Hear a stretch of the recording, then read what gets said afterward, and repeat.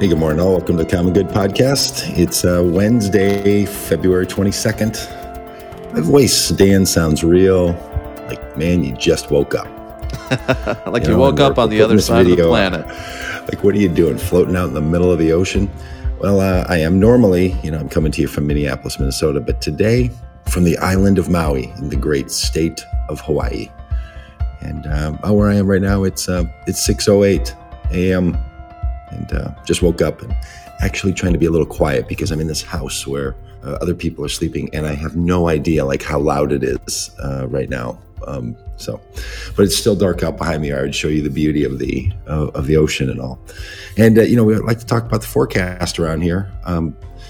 I opened up my weather app today, and where I am now, well, the forecast is just nothing but lovely, with a little concern for a high surf advisory. And if you're watching on the video, you can maybe see that I got the phone with the high surf advisory. But where I live in Minnesota, it's a winter storm advisory.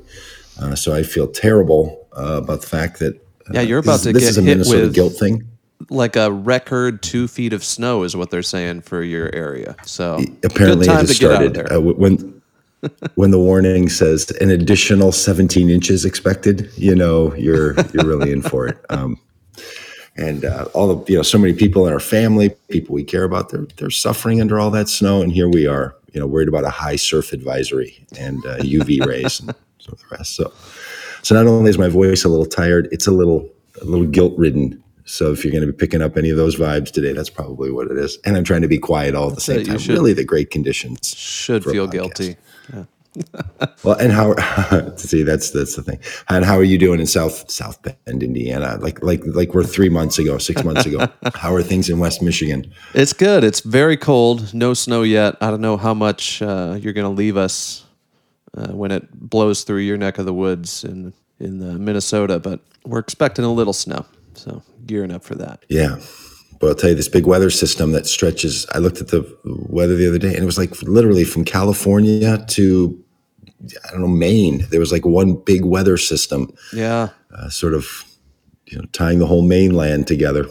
Yep. Which I will say, Dan, one of the things when you come to Hawaii, and also people in Alaska and people that are in the territories that the United States still controls, you realize that most of the time people say the United States, and what we really mean are the states that are on the continent. Yeah. Not the islands, not Alaska, not the territories. Mm-hmm. But I'm very sensitive to that now, of course, because I'm just out here, and it also tells you that a country is like, it's a notion, it's an idea, it's a set of relationships, it's agreements that you have. It's not just landmass. So.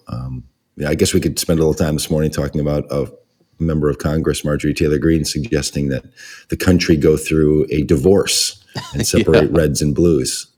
Someone clearly projecting her own life situation on the rest of the country. We want to spend our whole time talking about that. We got deep into that yesterday on the Politics Day. Me and Rob were. Yeah. What a thing really for a congressperson to say out loud, and then just go on shows and defend it. Like I've seen her out there saying, no, most of the time someone says something dumb, tweets something, then they backtrack, and I didn't really mean it that way.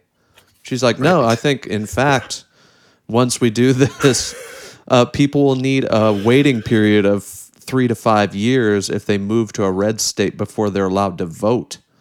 Did you hear this interview? No. Yeah. Truly. A cooling off period so that Democrats fleeing these blue states for the red states won't destroy all the red states, so they won't be able to vote for the first 3 to 5 years. It's just crazy talk. It's just Nuttyville. It's just wild. Bizarre. But today is Faith Day. We should spend our time trying to bring us together. But today, yes, we can talk about something that brings us together rather than talking about politics, which tends to divide, which is religion, because that's never divided people. Religion's never caused people to feel like they're on one side or the other. Everyone can agree on. The He Gets Us ads. This headline from the BBC said, He Gets Us Super Bowl Jesus commercial angers both left and the right. So no one's happy with it. Yeah. So people who don't know this, there is a campaign that's been going on for a number of months and will go on for a few years. It's projected to, and it's an ad and media and messaging campaign put out by a consortium of funders, a group of people from. If you put religion in the typical spectrum of progressive to conservatives, right? Which I'm not sure actually religion fits very well there. So we should probably talk a little bit about that today. How sometimes when you lay one system of spectrum onto another system of spectrum, it doesn't work well. Like if you think about a sofa, a couch, depending on where you're from. By the way, Dan, did you grow up calling the large piece of furniture in the living room or the family room a sofa or a couch? Couch. Sofa felt fancy. Couch. Like my grandmother had a sofa, and we weren't allowed to sit totally in the special room. There's a store by me that sells this kind of furniture in there. They call them Sofas and More. And it's not nice stuff. So apparently some people, I'm a couch guy too, right?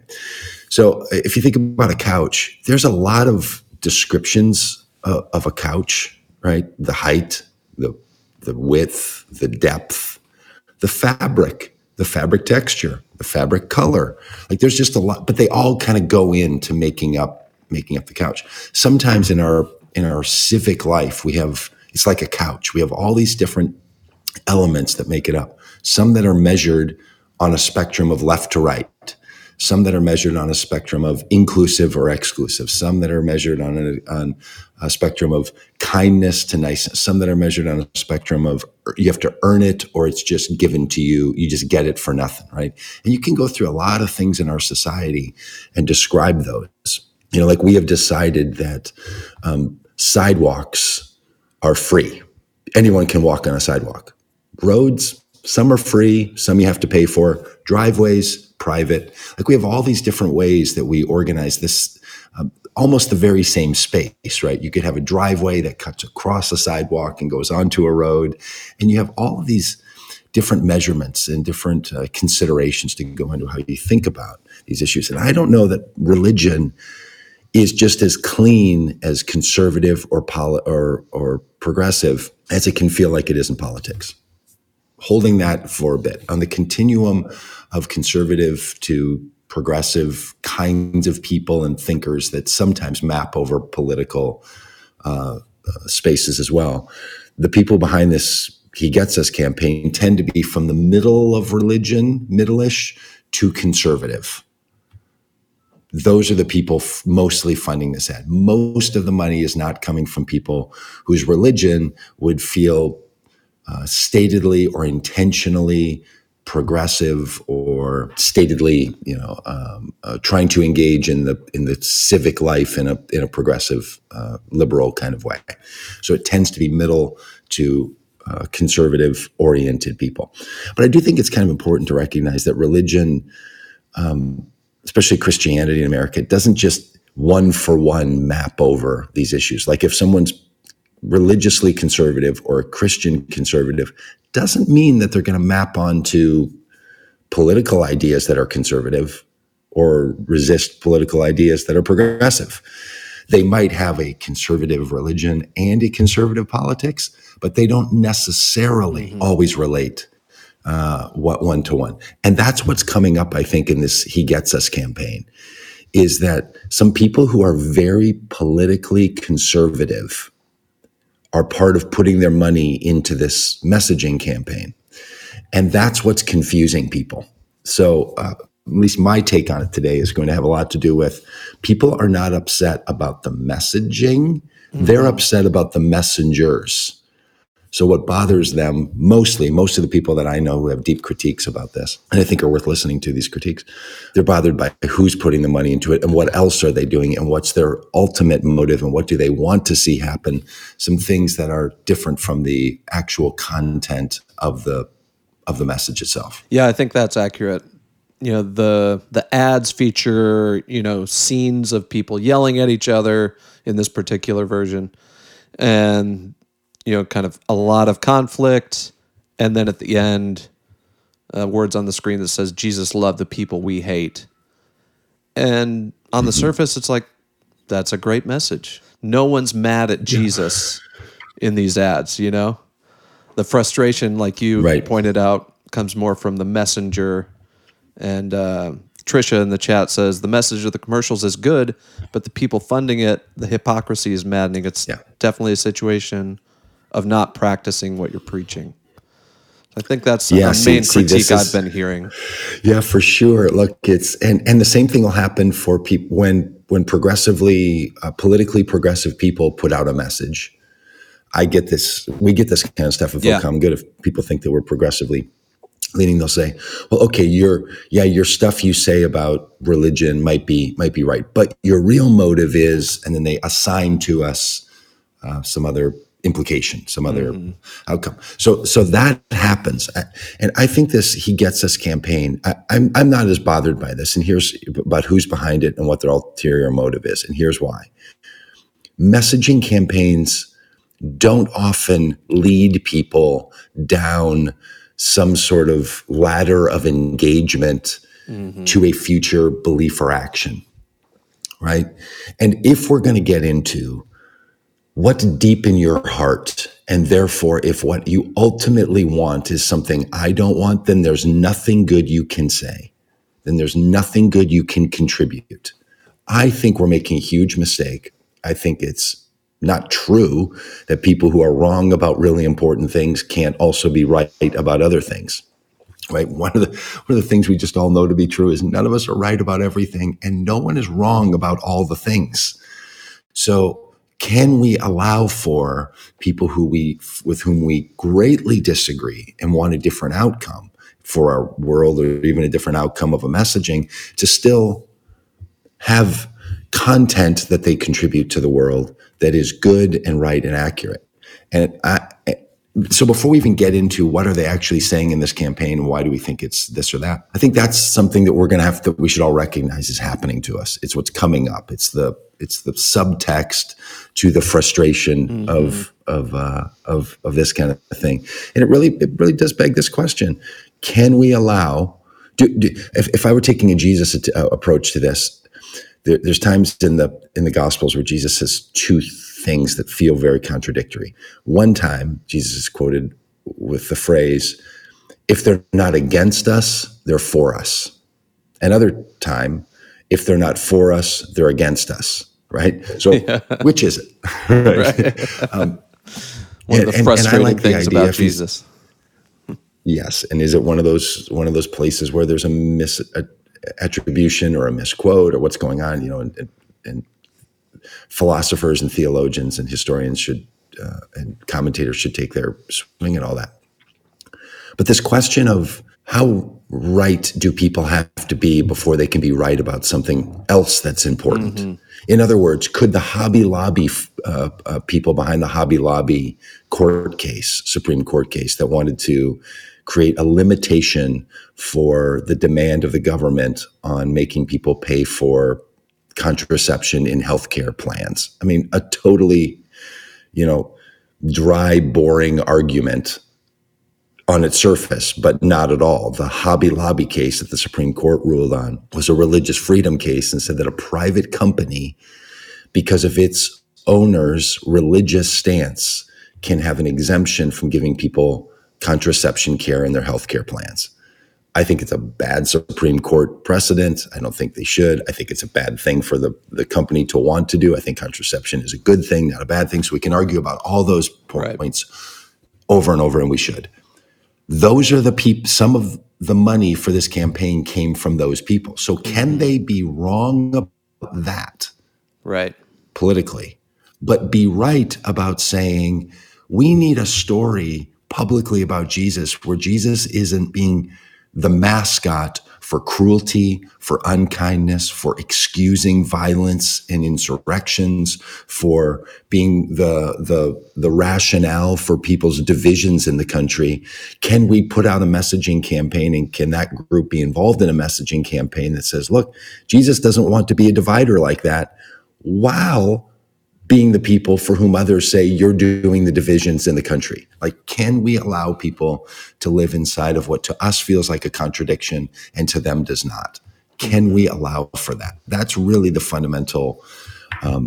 This ad campaign just brings up that issue that exists in our society, right? Yeah. Like this He Gets Us media campaign, which is mostly TV commercials and I think some radio and print ad commercials, which has lots of these things about kind of telling the more kind story about the teachings of Jesus and what Christianity ought to mean in America. That campaign is not causing this philosophical riff. It's not like people are sitting around saying like, well, this has really put me into quite a quandary. What it has done is triggered the response that is rooted in this question: can we allow people with whom we disagree to say something agreeable on another matter that we also think is important? Yeah, I think it's interesting too. We've gotten so into our binary teams. Yeah, anything happens in the world now, any ad comes out, any breaking news, whether it's weather balloons or Biden's trip to Ukraine or a Super Bowl ad, we have to immediately figure out, what is my team saying about this?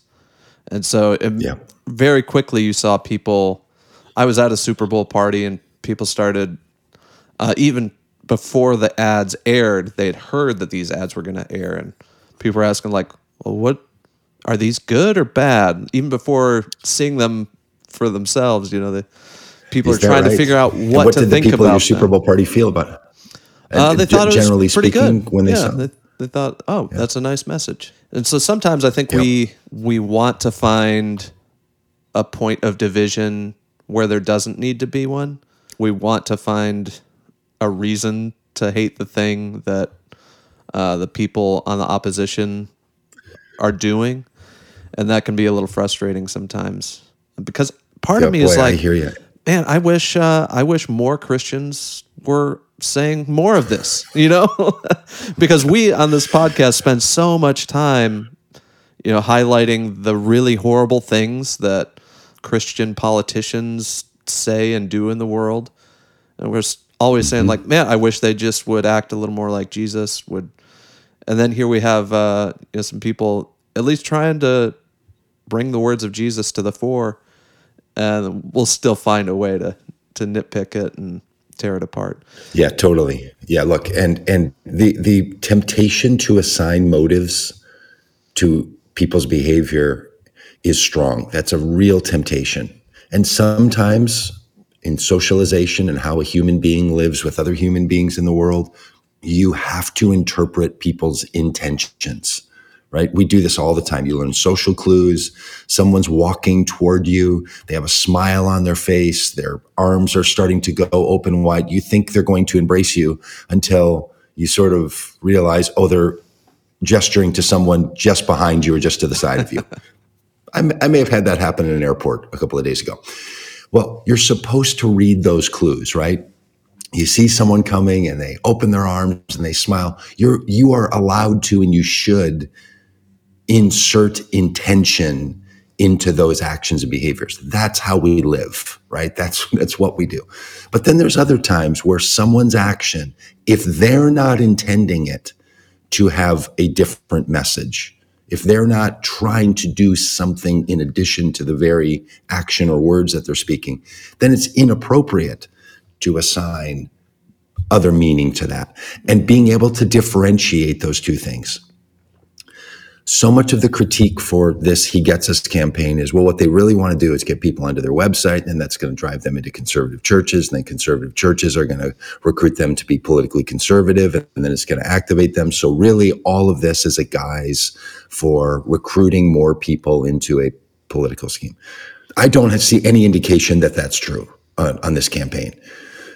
And here's why, in my limited experience, that I don't think that that's happening. Now, they could be doing it in a stealth way they don't recognize. One is, I went on the website and filled out the form and signed up for the text messages and have received nothing from them. Zero. So if that's what they're doing, if they're going to spend $1 billion over a few years on this campaign, and the big rollout was spending whatever ridiculous amounts of money to be able to have it aired during the Super Bowl, and they're not doing any of the follow-up stuff the website's like, hey, if you have a prayer request, send it in to us and we'll have some people pray for it. Like, that's what's happening. So I don't think there's some huge alternative ulterior motive that's going on. And secondly, look, there's enough people using religion and civics or religion and politics to do negative things, and they're telling you what they're doing. We don't have to assign bad intentions to other actions. These people are doing it straight up. Like there is no hesitation to what they want the outcome to be. As we do it, we're going to be launching next week our Confronting Christian Nationalism training podcast that's going to come out, and anybody listening to this is going to love that multiple part series that takes our training and puts it in a podcast form. And some of the people that you'll hear interviewed in that podcast say things like, "Oh no, we're trying to use churches to move forward a political conservative agenda." That's 100% what we're doing. So I guess what I'm saying is, on this one, these same people that might fund this might also fund some other things. But look, most of the funding for this comes from people that want to be apolitical or believe that they're apolitical and don't have a direct political side to it. Yeah. So that's my take on sort of the overall impression. Do you have any further take on that? And then I want to talk a little bit about the actual content of the words that they've chosen for the ads that we've seen. No, I think we can get into a little later. Like the idea of being apolitical is nice. I think it's not as helpful as people think it is. I think usually when people say they're apolitical, it favors the status quo, which is broken and doesn't work for a lot of people. And so this whole like let's all get along thing sounds good, and I wish it were true and wish we could, but things need to change so that a lot of people can just live their lives. Yeah. And look, that's so important because look, this ropes in, as Jim writes in the chat, this ropes in the conversation about the behavior of private companies, Chick-fil-A or Hobby Lobby or others. And Jim writes, the Chick-fil-A hires people that are gay and transgender and lets them work in their system and their company and supports them like they do everyone else. Meanwhile, also gives money to conservative causes that want to restrict rights of those very same people. So companies themselves are really complicated. The United States is really complicated, right? Anybody who knows about important social issues in the United States knows that we're dealing with a situation where the country has one thing that it says and another thing that it does, both at the government levels and at the implication level in the country. Yeah. So no organization, country, movement is pure. And I also want to make a comment about Marilyn's. I wanted to talk about that as well. Comment here. She says, "What's blah blah blah? All those millions could have helped people. Talk is cheap. Words without actions don't count." That was part of my initial reaction too. I just think of the dollar amount and think of all the struggling nonprofits in the world that could use that money for good.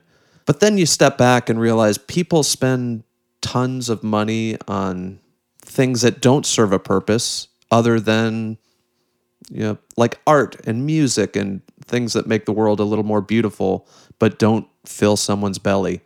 We still see those as worthwhile. So I think this argument ultimately sort of falls flat as a critique of this particular thing. What are your thoughts on that? Yeah, I'm with you. Look, very similar. Look, I have three different ways I go on this. One is it's not that much money. Okay. So someone who just said, "Oh, hang on a minute, fella. These guys are going to spend $1 billion with a B, $1 billion over X number of years." And then we get to how much we spend on potato chips. Well, thanks for bringing that up. Sometimes I feel like I'm pushing that on people. $7 billion annually on. We spend $7 billion a year on just potato chips, not even including corn chips or Cheetos. Like it's just potato chips. The amount of money spent on the Super Bowl ads alone, $1 billion, just in that 2.5 hour football game. Over the course of the NFL or advertising as a whole, or how much money it takes to do this or that. Why do we spend money like that in this country? Because words actually do matter. So I could be sort of a commentator on how things work in the world, or I could be a philosopher and say words are action. If you don't think words are action, Say I love you to someone that you feel like you have hostility between, or say I despise you to someone you love, and tell me words don't have actions. Tell me words are meaningless. Words are not meaningless. Words carry incredible power.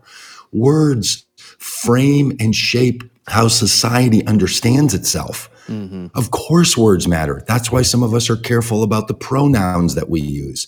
We think it matters that we know someone's name and pronoun and social place. It's the casual cruelty of words that we saw in a former president that many of us wanted to have replaced. Words matter. And I'm not even talking yet about that's why preachers preach and singers sing and poets write, because absolutely words do matter. And if we're going to we have a society that feels like people of cruelty and exclusion have hijacked the story of Jesus, and somebody wants to come out and say, hey, I want to tell as many people that will listen that Jesus was a refugee. And one of the ads, the one that I really connected with, was this: Jesus is a refugee. And it starts out with a story about a family having to leave a place of violence and going to another country for safety. And that was Mary and Joseph and Jesus, because Jesus was a refugee and Jesus gets us.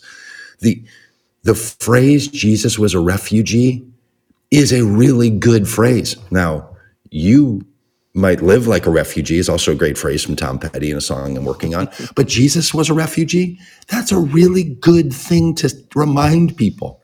Especially as we're having all these debates about refugees wanting to enter our country and that idea being politicized. This is a great message for conservatives to be saying and hearing. 100%. And Marilyn, I get where you're coming from. And so many people feel the same way. And it's not a wrong impulse, but it's that, we should make sure that this money goes to the places that we need it to go to. But also, we need to fund the words that people say. It really does.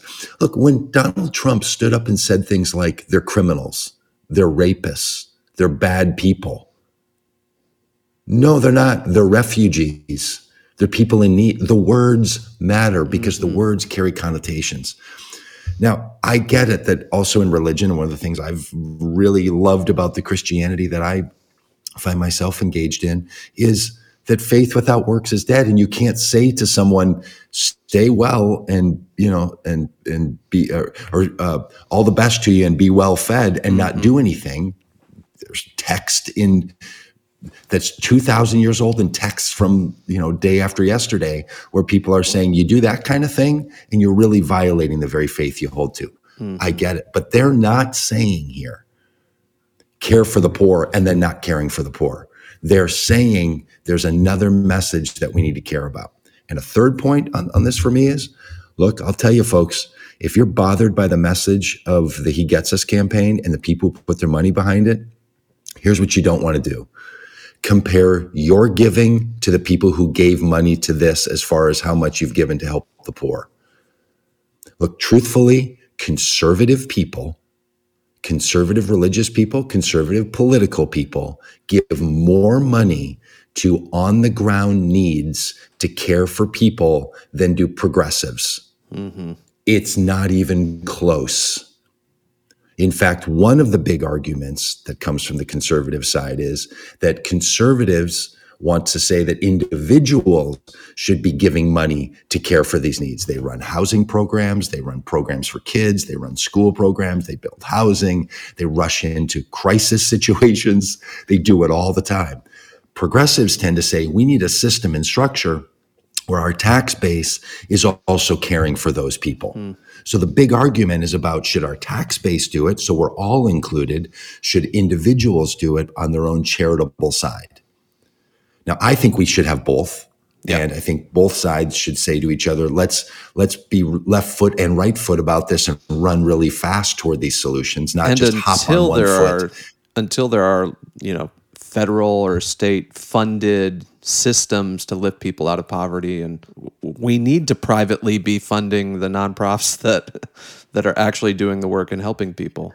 And a lot of times it is the good conservative neighbors that that are funding those things. I mean, look, here's the thing that sort of drives me crazy is I watch people in church around this issue of, Jesus as a refugee and the refugee work that we do and the border work. Super conservative people are down on the border and on the other side of the U.S.-Mexico border in Mexico, doing really great work trying to stop the causes that are forcing immigration, but then voting for people who say crazy stuff like build a wall and they're the enemies and they're invading us and it's an invasion. So for so many reasons, the argument of the money could be better spent doesn't really work. I promise you, the reason that Cheetos runs an ad or Miller Brewing Company runs an ad in the Super Bowl is because they know that those behaviors are influenced by the words that they're communicating. So if we could be communicating some words that are, Jesus is on the side of the refugees and we should not hate each other and Jesus loves the people you hate, I'm just going to be all for that. I'll take it. And, if this was a Sunday sermon, I'd be saying, and what's a great example is the people Jesus surrounded himself with, at least in the Gospels that are most articulated, were the disciples, and there were 12 of them. 3 of the 12, a quarter of them, were deniers, betrayers, and doubters. Thomas, who said, I don't believe it, and left. Peter, who said, I'm not with the guy, and allowed Jesus to be taken without Peter's participation. And Judas, who turned on him. So if we're going to try to purify the ranks, make sure that only the right people doing the right things, believing the right stuff, well, then we're going to find ourselves, I think, just out of step with the Jesus story as a whole. And there's a reason, I bring this up because there's a reason that the gospel writers included those narratives, because they knew that there's going to be no group of people that get together and talk about any of the teachings and ways and life of Jesus that aren't going to have betrayers, doubters, and Judas's, whatever, in the mix. I forgot the third thing. Deniers. So I think it's just super important. Deniers. Thank you. Deniers, betrayers, and doubters. I think it's just really important that we recognize that narrative and that reality. It's important too to move beyond just grudgingly admitting when your opponent or someone on the other side gets something right. Like, okay, I guess I'll give them that one. But to move past that and actually celebrate the good things about the people that you often find yourself in opposition to, and things that you can learn from and grow, because we get so focused on the things we want other people to change that we lose sight of the good that they're doing in the world as is. I spent some time in Haiti after the earthquake, 10 years ago or whatever. And one of the organizations that was on the ground providing immediate shelter was Samaritan's Purse. And this is an organization that was started by Billy Graham and run by, that family. And there are some problematic beliefs and policies within that organization. But when that disaster hit, they were the ones providing those immediate needs. And we would get pallets of these, quick build houses and then, send them up the mountains and help people build them. But that's just an example of there are issues that we can talk about and try to say, you need to do better on this, but also celebrate the generosity and goodness, and try to imagine that the people on the other side really aren't they're not out to get us. They're not out to, there's no ulterior motives for most people. They're really trying to make the world a better place, and within their framework doing the best they can. I mean, there's some bad actors and, but in general. Yeah, there's scammers and looters and everything. And that's part of what turns so many of us against what we see in the Trump administration and the Trump people, where these people are just coming into the religious spaces and looting. Yeah. They're just lying and taking and ginning up the worst elements, and they're just hucksters and the rest. Most people, as you say, if they're doing something good, it's because they believe they're good people wanting to do good things. Now, they could be wrong about other things that they believe. Most of us are. Most of us are wrong about something really important. And if you think you're not, well, good for you. live well in that world. And if regret shows its face someday, just know you're not alone. The rest of us, have been there as well. In fact, the phrase, the Good Samaritan, where Samaritan's purse comes from, when Jesus says, let me tell you a parable about the Good Samaritan. Some people know that story. It's a person who's on the side of the road and religious leaders come by and don't help the person. And then a Samaritan comes by, takes the person to a hospital, says you can pay for the person's health care and gets the person back on their feet. And Jesus says, who did the right thing here? The Samaritan did. The only reason that story has meaning, it's not a story fundamentally about, do we give our money to another person? The punchline of the story is in the phrase Good Samaritan. To the Jews that Jesus was speaking with of the day, Samaritans were these people who were not religiously or ethnically pure Jews. Mm-hmm. Their family histories had been people who had merged their culture with other cultures. The Samaritans were considered the lowest level bad people. Jews wouldn't go into the home of a Samaritan. They were the opposition. In fact, Samaritans were the people who they said were in concert with Rome that was going to hurt the Jewish families and Jewish communities in the Jewish nation. So there was political hatred between Jews and Samaritans, which is why when Jesus says, who does the right thing? Not the priest, not the Levite, not the religious leaders. The Samaritan was the good one. That's the whole point of the Good Samaritan story. So I hear people talk about Good Samaritan stuff all the time, and then they act like if someone is not like they are and good and pure and right, then they can only be bad. It's almost like it's one drop of bad makes somebody bad. And we know the history of where that comes from. That comes from a history of division and all the rest. So and Jesus gets together with tax collectors. And who else is in his little group of Matthew? Tax collectors. Again, people who are part of a political system that was raising taxes to oppress the Jews. So this idea of seeing that people's behaviors or beliefs or actions or histories or backgrounds is not the only thing that we should be holding to and always holding against them.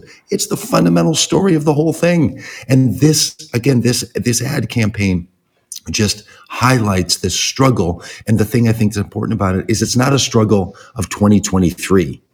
The reason we have it in a text in the Gospels is because it was an issue in AD 23, right? And it was an issue with the Jews welcoming in the spies in the Jewish text. It was an issue in 500 BC. Like, these are human issues that come to the surface, and there's a choice in how we're going to respond. And the better way, it seems to me, is that we get our minds around all this. Yeah. It's frustrating, too, on the more progressive side of things. We found this when we were doing work at the border or trying to put on events.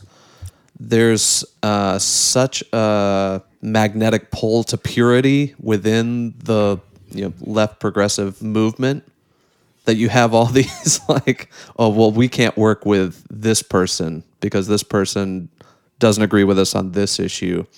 We ran into that time and time again.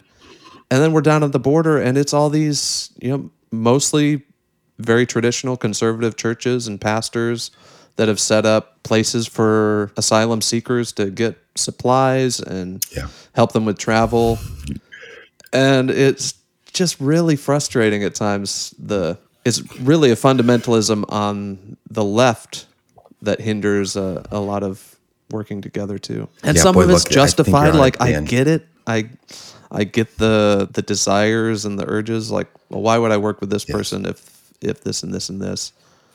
And yet, when it comes to like meeting the immediate physical needs of people in suffering, you're back to the Jesus question. If they're not against us, they're with us. And I think you got to, at times, work with people who have the same goals in mind. And this is the real struggle that a lot of us feel in any of the situations that we're in, where we're feeling like, but am I somehow condoning the other behaviors of people if I do this work with them, or if I support them, or if I buy their product, if I eat their chicken sandwich? Am I actually then saying that I'm being silent about the things I disagree with them? Look, and that kind of, that's not only held on the right or the left politically. This is why I don't think that the political mapping, why I was talking about the couch and the sofa stuff earlier, is I don't think it actually maps purely over this. When people were boycotting Disney because they didn't like Disney, or when Tucker Carlson doesn't want people to eat M&Ms, or someone doesn't want someone to eat at a Chick-fil-A, or someone says, I can't work with you because the thing you said about another topic I disagree with means I can't stand side by side with you and merge our money to help refugees or help the poor. That tendency is all over the place. And the reason that the scriptures of the Christian and Jewish texts, the reason that the life of the Christian church, the reason that the teaching is always, please be careful and don't do that, is because it is fundamentally destructive to the human endeavors if we do such things. Another example of this kind of polarity I've seen is with this, what's being described in Asbury, Kentucky as a revival. This they're going on 2 weeks of nonstop worship services. I think they're bringing it to a close, or maybe have already. But a lot of people got really excited about this, and then a lot of people had strong reactions against it. I grew up in a tradition where I have some baggage from stuff like this, and so I immediately got real cringy and suspicious. And then I sat back and tried to examine my own reactions to that and dig a little deeper, and have since kind of softened my view on this. But what are your thoughts when you see something like this in the news and see the wide range of reactions toward this Asbury revival? Well, it was my reaction was similar, that I have a reflexive response to revivalism. It's a category of religion in America. There's a revivalist stream. So if you don't study religion or pay attention to it, you might never use the word revivalist movements. They're a big deal. They're as compared to other ones, which use another system of inclusion, how people end up growing in their spirituality or including people, right? So revivalism is from a particular stream, very powerful and large stream of American religion. It's not my favorite. I'm an evangelist at heart. I want people coming into the story. I want to go out and invite people to join in the story of God in the world and be a part of the healing. I love the evangelism side. The revival thing where like someone's like, my life isn't quite good enough and I need to change it and I need to dig down deeper and pull myself. It's rooted in a whole lot of things that I think are counter to the very spirituality that people want, right? Like I think freedom and flow and grace is better than gritting it out and dealing with your sin and obsessively, compulsively responding to things, right? My response to these things. So not super into it personally, not really my thing. But for a lot of people, way into it.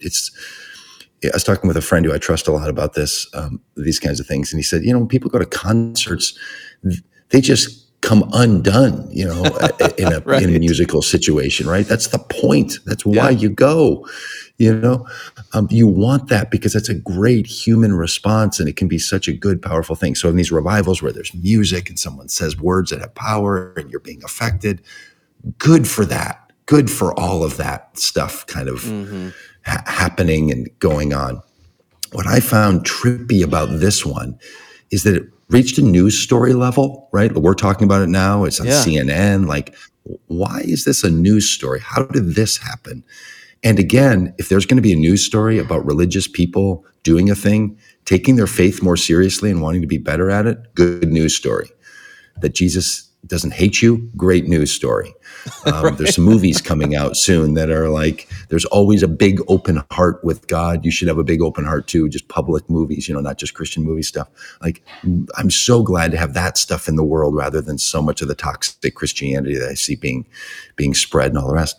The thing I don't care for about the story of the Asbury revival is people getting on airplanes and flying there to go see it. Like, what? If it's true that people are having a great, beautiful spiritual experience, it's not location dependent.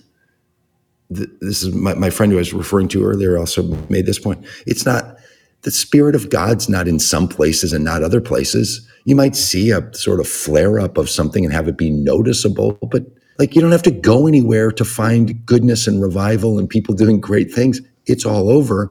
I guess if you were nearby and you said, I know some people, I could go. But the idea that 50,000 people were making pilgrimage and trek to watching college students and others in a small chapel of a private college sing songs for 24 hours a day for a couple of weeks and say words. People went to it as if there was something they could get out of it. That's the part that strikes me as odd. There's like revival hunters. They're like tornado chasers and they hear about them somewhere and they go there and they want to see them and they want to observe them and they want to take notes and they want to, like, that's not, and look, I'm not talking about a bunch of people that gave up their lives to follow the band Fish around the country or, I was just going to say, a lot of people travel long distances to see their favorite band or go to a music festival. But this does seem different. That's what I'm saying. I'm not talking about that. Like if people are super into that, but there's an observer kind of, the thing that we've wanted to happen in America is now happening and now it's going to roll out over America. And I even say it in that kind of championing voice, right? Because that's the thing that people did. That's the thing people were writing about on social media. That's the kind of thing that's in the press of conservative press is, hey, maybe not. And I don't like the word hijacked all the time, but this one feels like it. Like they took this and then tried to repurpose it in some other for some other reason. So I was rather proud of the head of this college and the groups that were making this decision to say, we think it's time to bring this thing to an end because it's starting now to turn into this. Yeah. And if you don't know that this is a spectacle in which people start to build a brand around, there's entire people who study revivalism can say in the last 25 years, here's been the revivals. There was one in Toronto. There was one in Kansas City. There was something in Southern California. Like they name them their tent posts in the revival tent that people describe, right? To really mix the metaphor. Some of those go way back to historic events. Revivals were used as one of the primary means to recruit people into the slavery abolitionist movement. To get people to stand against slavery, they used revivals. Preachers went around. In fact, the altar call, the thing that asked people to come down front, are you feeling something right now? Stand up, walk forward. I got into Christianity in that kind of a thing. It was not a revival, but it was an event like that. Like, hey, step up, come forward, wake up, speak up, stand up, and get down here and get involved in all this stuff. Well, that stuff was started by people who, when they forward, they were registering them to be active abolitionists to stop slavery in the United States in the 1860s and late 1850s. And you would never critique that. It was an abolitionist movement. You would never critique that as saying like, well, they had some music and they were being emotionally manipulative. And so that's always bad. It's only bad when you don't get the results you want. And I totally understand the dangers of it. Like you get hyped up on God and music and you haven't slept much, you haven't eaten in, a day or whatever. Like you're in a vulnerable place. And so that is a concern with situations like this, especially when people start coming in from all over. But just the fact that just the fact that music and things move you toward action, that's exactly what we want in humanity. Like that's why we have music. That's why. And I want to say this too. I played the guitar a year ago because of that. It moves people. That's what you wanted to do.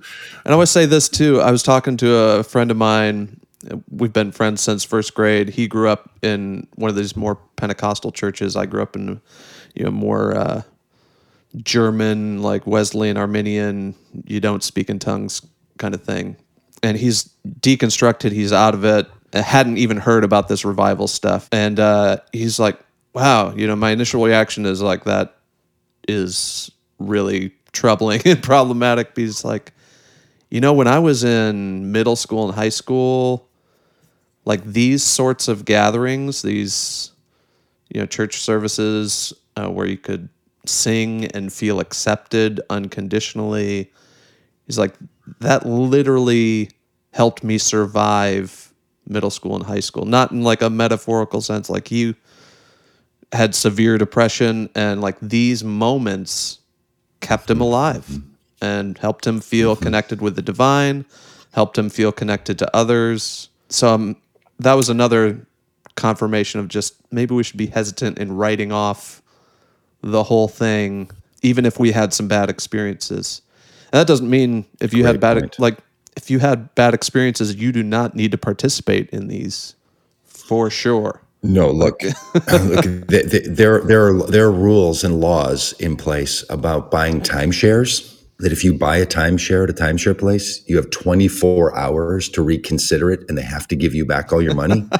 In the state where I live, there's a rule about buying a car. It's 36 hours or 5 days or something. Like, you can buy a car.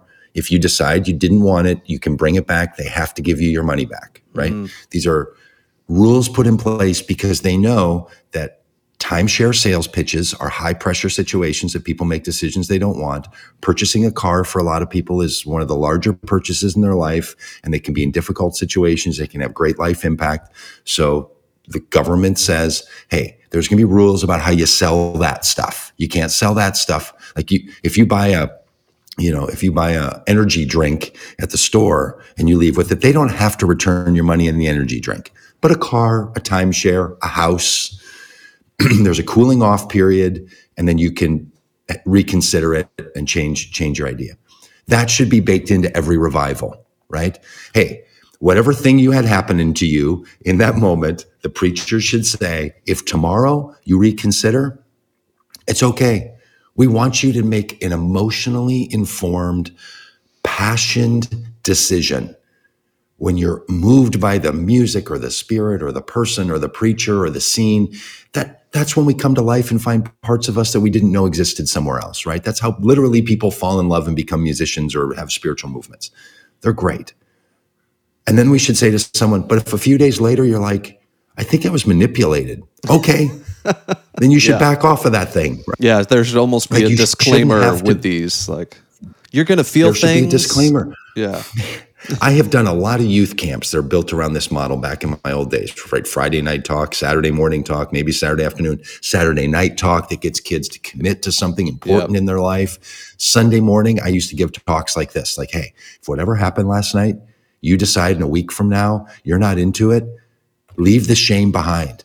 Talk to your parents, talk to other people. Like, this stuff is meaningful to you and to others because it actually is real. If it was just ginned up fakery, okay, then leave it as wow, that was a wacky experience. Like, maybe I shouldn't have bought the T-shirt at the band table right. At the end of the thing, because I'm really not that into the band. I was just into the minute. And I think we don't want our spirituality to be manipulative, right? But we also want it to be impassioned, and we want it to drive people to do something they wouldn't do if they were just sitting on their chair. I mean, look, we do these podcasts because we want people to listen and hear and read people's comments and be in all this because we want them to do something they wouldn't do if they just sat there by themselves. That's the reason people do things, right? It's to be alivened and moved. This is why the He Gets Us, this Asbury thing are part of the same flow. We want people to be impacted and changed, and don't want anyone to ever be manipulated or have their agency taken from them. Both of those things need to be alive and well all the time. Yeah, and I think if it's not leading you toward deeper love and acceptance for yourself and others, then it's a bad scene. But look, if you have a crazy time at the revival and it compels you to love your refugee neighbor a little more or donate more to the shelter or whatever, great. If it causes you to want to, vote for horrible people that are targeting trans kids, maybe you've been manipulated into something that's a bad scene. Yeah, and the space in between that is what maturity, human and spiritual maturity, allows you to start to tell the difference, right? Is when was this breeding self-hate or hatred of others, and when was it breeding love and self-love? And that's what we should be about. And those of us who are out pushing love, which I'm glad to be a love pusher, we need to do the kinds of things that work for people. And you know what works for people? Well, ad campaigns work for people. Revivals work for people. Concerts work for people. People out recruiting other people into it and saying, come along, it's great. Come in the water, it's beautiful in here. Like, that's the stuff we have to do. Love needs as much human engagement and support as anything else. Like, these are all human endeavors when it involves human beings, and we should be humanly involved and humanely involved in all this. Yeah. Feel like a good place to wrap it up? It does, and it looks like the sun is out behind you in beautiful Maui. So you got to get out there for the rest of us. Out there. Okay. While we're getting snowed on. Okay. All right. Yeah, that's what I'm really doing. You're welcome, everyone. I'm glad to go. Spend a little time out in the. But thanks Maui for everyone in the chat. Water. Thanks for the conversation. Thanks for hanging with us. I think it's a great conversation to have and examine why we have strong feelings about certain things. And dig a little deeper on it. And usually we're better together. So thanks for being with us on this one. Glad to see you. Bye, everybody. Bye.